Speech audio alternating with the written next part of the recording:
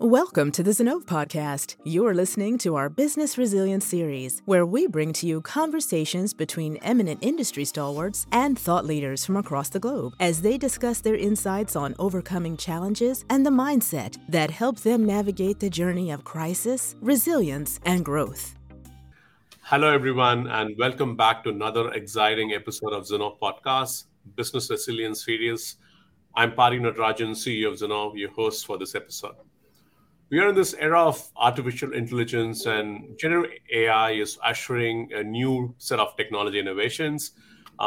It's said that it's going to be bigger than internet in some level. And this is fascinating what changes we have seen in the last 6 months, be it in terms of newer use cases it's creating, the disruption it could potentially create in a short term in terms of job losses.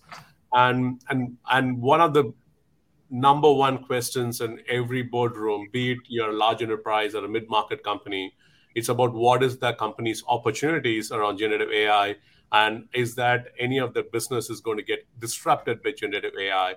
And third is, how do I now improve my productivity of my organization and do more with less? And how do I use AI to drive that? So lots of interesting conversation. We haven't seen the global technology narrative being hijacked by one such technology in a long time. So going with that, we are going to have a very interesting conversation with a couple of senior leaders, thought leaders in this area. We have Chetan Dubey, CEO of Amelia, and Lanham Napier, President of Amelia. Chetan, a mathematician, has been recognized as one of the 9 greatest AI minds in the world to keep an eye on by Forbes. He has led Amelia since its inception and has steered the company to create a radical shift in the way IT is managed. Lanham joined Amelia in Jan 2023 as part of the strategic partnership between Amelia and Lanham's Build Group. A consumer global leader, Lanham has been recognized by Forbes as one of America's most powerful CEOs under age of 40 and under. And I guess, Lanham, that was a while ago. It Welcome. was. Welcome, Chetan and Lanham. It's great to have you with us today. Well, thank you for having us, Pari. Without further ado, let's dive in. Chetan, Amelia has been in the forefront of AI, and the AI landscape has been evolving at a raw speed, right? And with the emergence of generative AI and ChatGPT, what are the implications do you anticipate this will have for Amelia? And how is your team preparing to address these changes? Yeah, Pari, you've known us for a little while. And as Turing purists, we have been saying since, I remember in 2015, we said that by 2025, digital labor will become indistinguishable from human labor. And as you pointed out at the onset of this podcast, that with the advent of generative, that has transformed into reality. Generative has been around in that whole 10-year period that we have been seeing this trend coming.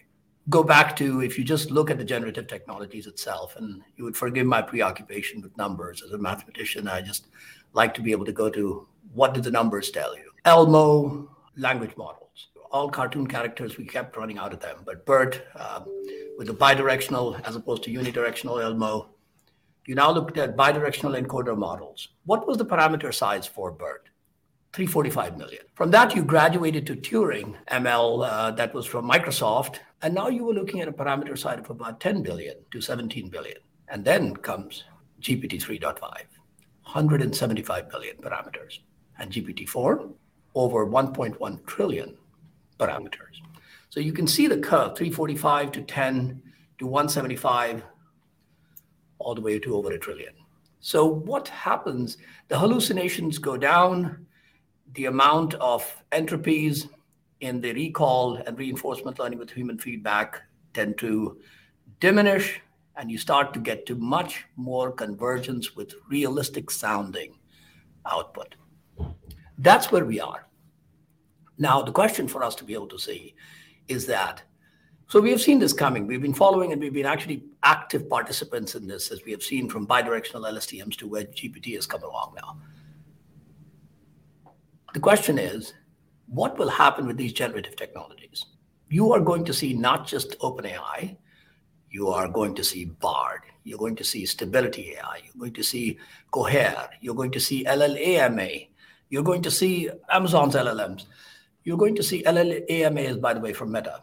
Is there going to be a big distinction between the output that you go to Bard right now and ask a question, go to GPT-4 or go to Anthropic and ask a question, and you start to see that the variances between the outputs will start to diminish with time.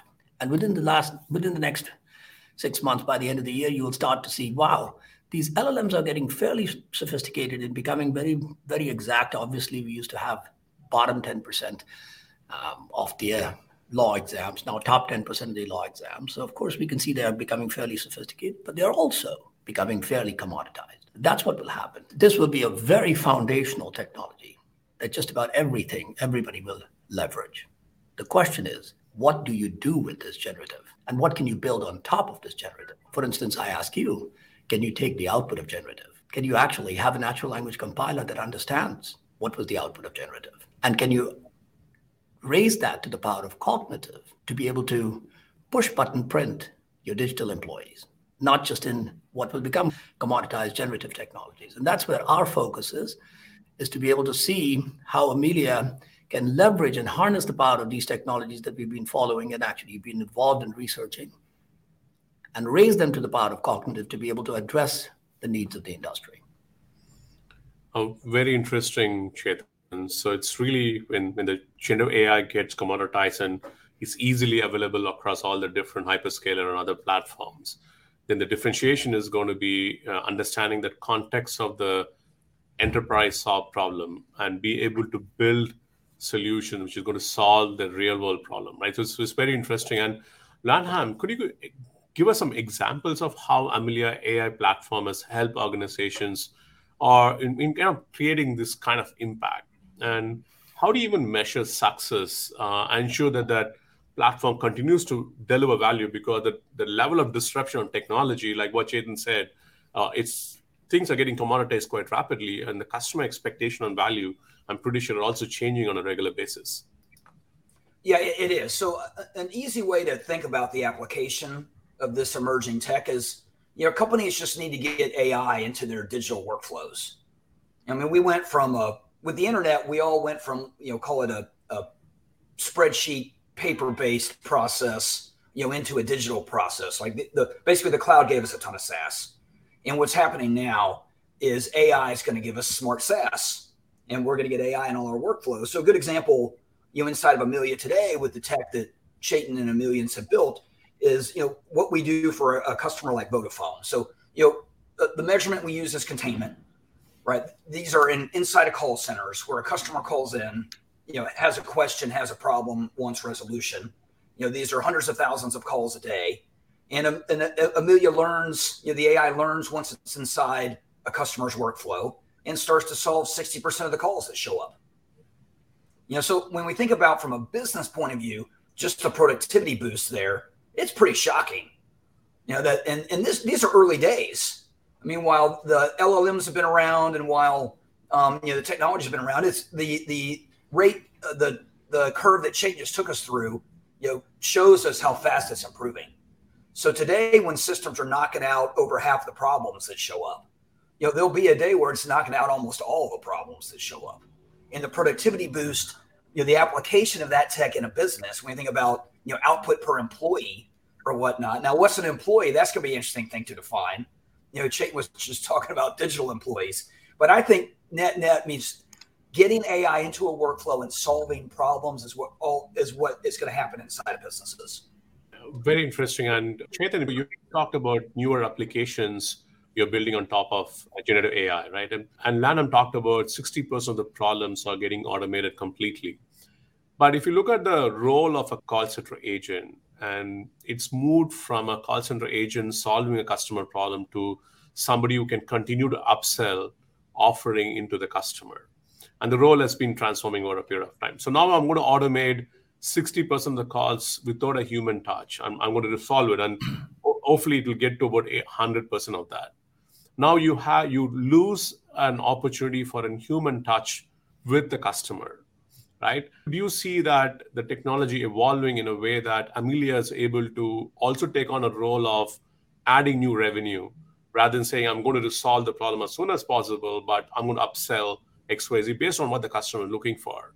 Or you see a world where there is a different engagement model for the individual physical agent will work with customer. How do you see that technology evolving? And it'd be great to hear your roadmap around these. Pari, that's a great question. The applications are going to be so profound that the human touch, one of the things that you pointed out, are you really going to be able to distinguish whether you are talking to a human being or whether you're talking to a digital? Are you going to be able to distinguish whether you're talking to a carbon, hydrogen, nitrogen form as opposed to a silicon, gallium arsenide form? These technologies will emulate humans. And I think why? Because Turing had it right when he was just before 1950s. He had said, you will not be able to distinguish between the two. The need for human contact will be addressed by these technologies that will be empathetic and sympathetic and have all the emotions that you can find in humans.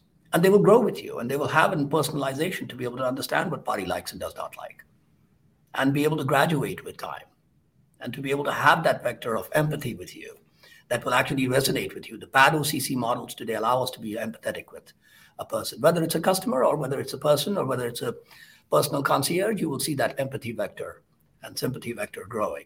PAD-OCC, is the pleasure arousal dominance three-dimensional model that tries to capture human sentiment.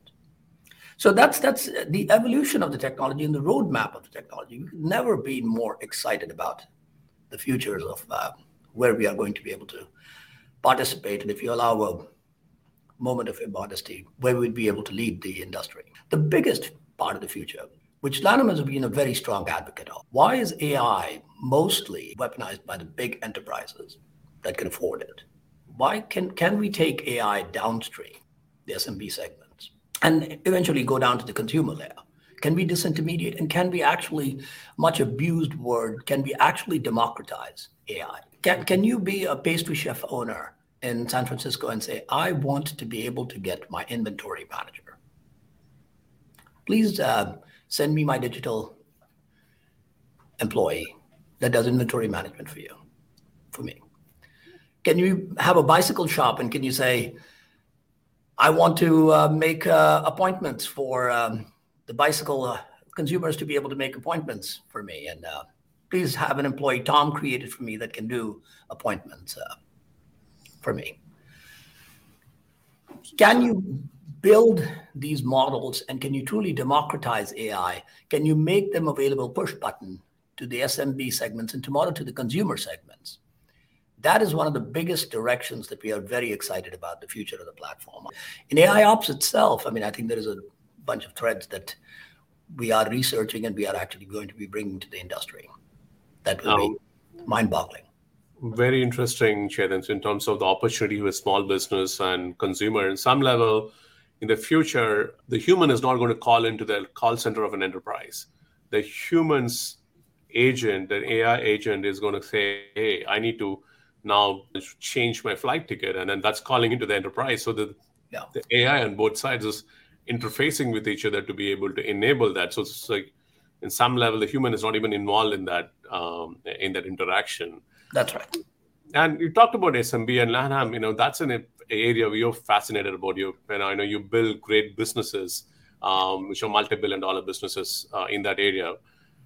One hypothesis we have is we are in the verge of in the end of industrial revolution. Right, the last 200, 300 years it's relatively a very short period in the evolution of humans, where we organize ourselves into large companies, and then people were asked to do mundane roles because Ford built the assembly line and then made everybody to do a very small part of the work instead of using human ingenuity. Now with AI, and you're talking about applying to the small business, in some level, a small business could be an autonomous small business where somebody has a great idea, but everything around in building the business and running the business can be automated. Right? It's how do you see that AI playing a role in SMB? And you built SMB business 20 years ago and today, like what's changing?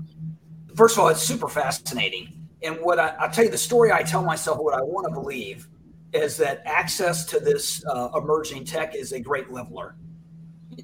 And what I mean there is, if an entrepreneur has an idea and can somehow automate a lot of the tasks and activities inside the firm, I think we end up with basically a new type of firm. Because one of the questions on my mind for years has been, what comes after the corporation? We sort of started with Italy with the Medicis, with the family business, family partnership thing, and then just the innovation of a corporation itself was a heck of a good thing for humanity. Look what we've got now in terms of economic systems and business outcomes. And I've always kind of wondered what's next. Well, what the internet started to do was enable a small firm to have a global supply chain, literally from their living room. What the pandemic taught us, pardon me, is that we can have labor pools decentralized and distributed all over the place. And I think what AI is going to enable us to do is do the same thing with those digital workflows we talked about earlier. Is that as a small firm, with the ubiquitous connectivity of information and putting intelligence in those workflows with AI, I think a small firm is going to be able to tap into scale they never had before. And this is why I kind of think it's a little bit of a leveler. And the interesting thing that Chaitan just referenced that I'm not sure everybody caught is today the advantage in AI is for the big firm, right? The guy that's got the huge enterprise IT department and an army of developers and all the world's data, right? Because part of the little trick here is, without interesting data, AI is kind of worthless, right? So the question for the small firm is, what's the interesting data they can get their hands on, whether they're taking a vertical approach or not. I mean, that to me is the conundrum for the small firms. So my prediction there is that, we will see organizations rise that are basically data brokers for interesting verticals for people to get, consumption data or production data or whatever one requires to launch a new firm in that area. So we're seeing some of these pieces come together now, but my prediction is just that there will be ecosystems that form for SMBs to aggregate the power of data and access AI as if they were a large enterprise. I think there's a big business opportunity in that. Because you've seen what cloud did for IT infrastructure. That's exactly what it did for small business, right? Everybody has access to a massive infrastructure capability. What only the large companies, even 10 years ago, had expertise. And today, if you are a designer, you don't have to work for a large fashion label. Right? You can use generative AI to create your designs, have it manufactured in China, have it discovered in platforms built on Amazon and other platforms that Toast, and then have the payment and all of that completely automated, right? Including using Amelia to be able to provide the complete integrated customer experience. So how far are we, if you think of a small business, if you think about the growth over the next 20 years, 30 years, right? Will the growth move from a corporate to small business entrepreneurs to self-employees? And what is like the technology evolution we need to do to be able to get there? I think with Lanham coming on board, he's a master disruptor.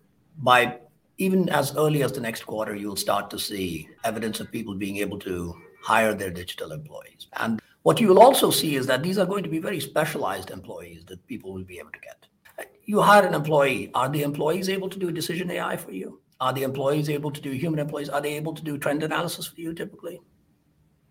They are so swamped with their day-to-day activity. Are they able to study all the digital exhaust to be able to understand what the construction of the NPS is, to be able to understand which causal factors are causing your customer experience to be good or bad?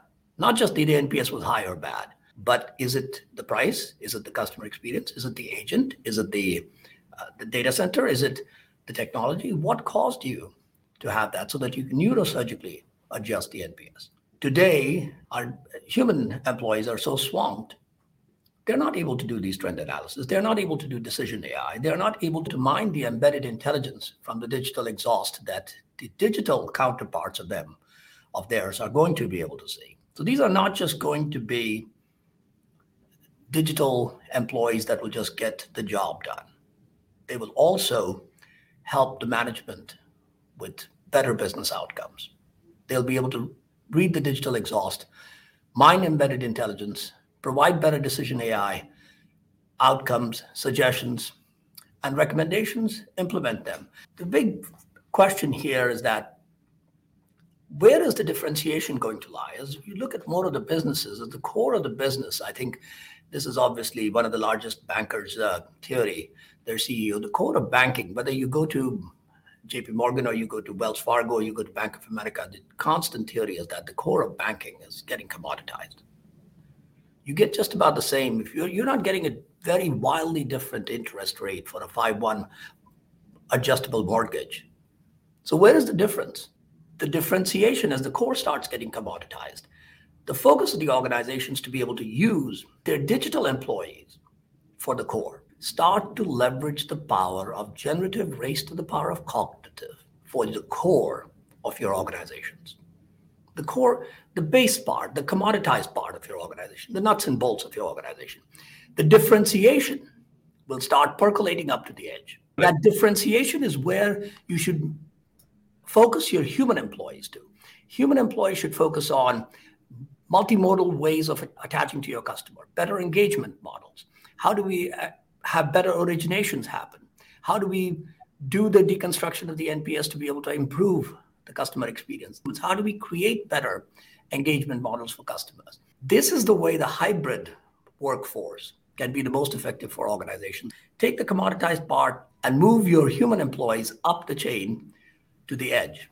And Chetan talked about commoditization on the bottom and then moving people to the edge, and which also means that when customers buy Amelia, are they looking at to buy for commoditizing their core? Or are they looking at verticalized capabilities, verticalized solutions? So how are you going to market? Are you going to market different verticals? So your value prop for bank is different to an industrial company or telecom company. How are you thinking about the business? Oh, yeah, this is a super fascinating thing. And I think right now what's happening in the market is the technology is expanding at such a rate. The short answer is people want to do both. Like people want a vertical approach that's super tailored to what they're doing. And then the reality is there's also generalizable stuff across industries. Okay, so when we think about, what is Amelia doing about this inside of Amelia, we talk, Chetan and I talk about having Amelia run Amelia. So when Chetan's talking about, inside the core, right, to use the digital employees, like this is what we're trying to do for ourselves. We figure we got to dog food it ourselves, right? I mean, we're going to talk to customers about how it works. I mean, we got to do it inside our own company first. All right. And so the principle is, to tie it back to Chetan's comments, I think there is this generalizable core where digital employees, applied AI, there's some set of tasks there and processes there that's a square hit. Where things get really powerful vertically is never underestimate the importance of domain expertise. There is nuance and there is value created in these little changes, across companies and across industries. And so this is a part where, for the products we're building for customers, we absolutely think about tailoring Amelia by industry. We absolutely do. When we look at the data we use in the models and how they're applied, understanding how that happens within an industry matters because that's from which the context flows, right? If we don't understand what industry we're doing, like the context is very different in healthcare versus banking versus retail versus hospitality. So the verticals help us with the context. The technology ought to provide a productivity and quality boost for all the companies. And then, the way we lead the way is we do it for ourselves first. Got it. And for a product company like Amelia, it's very hard for you to build all of these vertical expertise because the domain capability is different. Are you stitching partnerships around that to bring in that vertical know-how? Like, what's your partner ecosystem will look like? What is it today? How is it going to look like? Yeah, we're going to expand it. The reality is partners are critical, in a vertical. And I think this is true, probably for, whether we're a service company or a product company. Generally speaking, nobody has the whole package. Nobody knows everything. And, as industries develop, expertise matters. And so partnerships really matter. So, for us, we have advisory partners, we have system integrator partners, we have, services partners. All that is critical because, industries do operate, differently. A regulated industry versus a non-regulated industry, there's a big difference. The government versus business, there's a big difference. So the reality is partners play a critical role for us. And, and we are dependent upon these partners. I guess the telecom expression would be the last mile. I would tell you from a product point of view, I think they are doing more than the last mile. These folks are critical. Got it. And Chetan, jumping onto the the technology side, like one of the concerns people have is around the ethical nature of the AI we are building. The biases which will be built in based on the training data, what you're going to have. So what are steps Amelia is taking to ensure that your AI platform is free from biases around race and gender and age and orientation and other factors? Is that something you are focusing at your level, or you think that's something that has to be done by the base models, which you said is getting commoditized? Where does that innovation and focus reside? Yeah, I think Lanham has been a big advocate of that. And I think it has raised the awareness since joining hands with him about, and in fact, the chairwoman of AI at Davos also had asked us to be able to focus on ethics and AI. And actually, we need to be able to programmatically enforce good values. We go to the church ourselves, we need to be able to make sure that Amelia goes to church or whichever temple or institution that you fancy. We need to be able to make sure that these good ethics are programmatically enforced. We have, from the basic toxicity, we teach our children that toxicity, some things in four-letter words are not good words to use. We need to be able to make sure that that basic training to the basic civilities to good behaviors are programmatically enforced in the fabric of these technologies. It's very important right now. We are getting to that very interesting point in time when it could go one of the two ways. I was walking my son down the driveway to collect the newspaper, and he turned to me and he asked me, Dad, I said, Dad, are you going to be a robo-dad? That's a very scary thought. You really want to try and make these systems be serving humanity to be able to get a much better life for humanity. And to do that, we need to make sure that these systems have got good ethics, good values. And we are very, very serious about making sure that every part of every module of Amelia starts to have that ethical compass, and we maintain that ethical barometer, that we are always going towards the side of good, as opposed to straying towards the side of what might be bad, whether it's business value bad or societal bad. We need to be able to make sure that we enforce that. And it's very important that all AI systems, and that there is an AI consortium that Musk has also advocated about, the fact that we teach these systems the good ethics. And this is going to be different for different countries, a different perspective on what is ethical, and that's with human evolution, and that has been changing even within same cultures, right? And how is that? What will be the role of sovereign compliance, and how would you ensure that the products are compliant across all of these different, as you become a more global company? Yeah, well, this is where when we think about markets, up to this point in time, markets are primarily, comprised of people. What we were talking about earlier in this podcast is having all these, personal AIs, actually functioning in the market. Okay, so I would just tell you, as a entrepreneur and closet technologist here, I just think this market's going to need help. It's going to need help, just like every other market. And when Chetan's talking about the need for technologists to embed values and ethics into these systems, I think that's exactly right. And your point, Pari, about, ethics and values are different across different societies. That's interesting too. And so what I tell you, what I want to believe is that diversity is a strength, that different perspectives, make things better. The rapid development open source software, I think is a proof point around the value of communities with diverse points of view in it.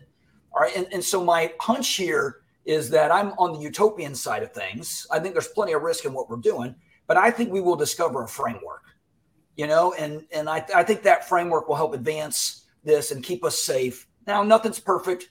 Prepare for foot faults and, stepping on problems. Okay. It will officially happen. There's no doubt about that in my mind, but I think, we will wake up in the future with, this next wave of an amazing piece of technology that humanity innovated and built. Then I think this platform itself will innovate on its own, which that will be a pretty darn amazing thing, which is why the regulation and the guidance matters. And we'll wake up with more jobs on the other side, but things will absolutely be disrupted in the short term. I don't have any doubt about that. Things are going to change rapidly. But the good news about humanity is we're pretty darn adaptable. One thing about us, throughout different cultures and time periods is humanity figures a way to adapt and overcome. I think this will be the same thing for us. So you have made a major investment and bet on Amelia, right? And what are the key decisions for you to get into Amelia, and how do you see the future of Amelia kind of growing, and how do you see that shaping the growth of the company, AI shaping the growth of the company and success?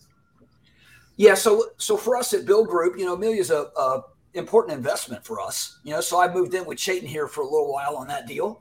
Okay, and I think our mission and purpose is pretty straightforward. We think Amelia is incredibly well positioned in the industry. Chayton's like one of the godfathers running around in AI. Okay, and so the company's got incredible customers, really cool tech, and we're sitting here on the launch pad as things accelerate.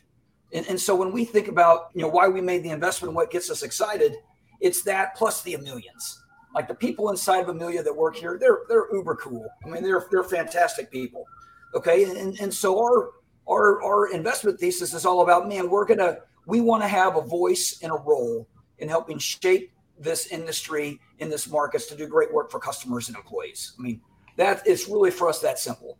And I think the role that AI is going to play in it, the technology itself, is how do we apply it inside of Amelia?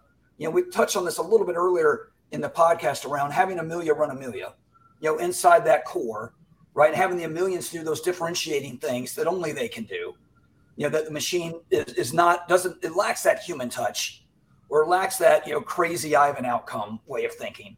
And we plan on being a role model and industry leader in that.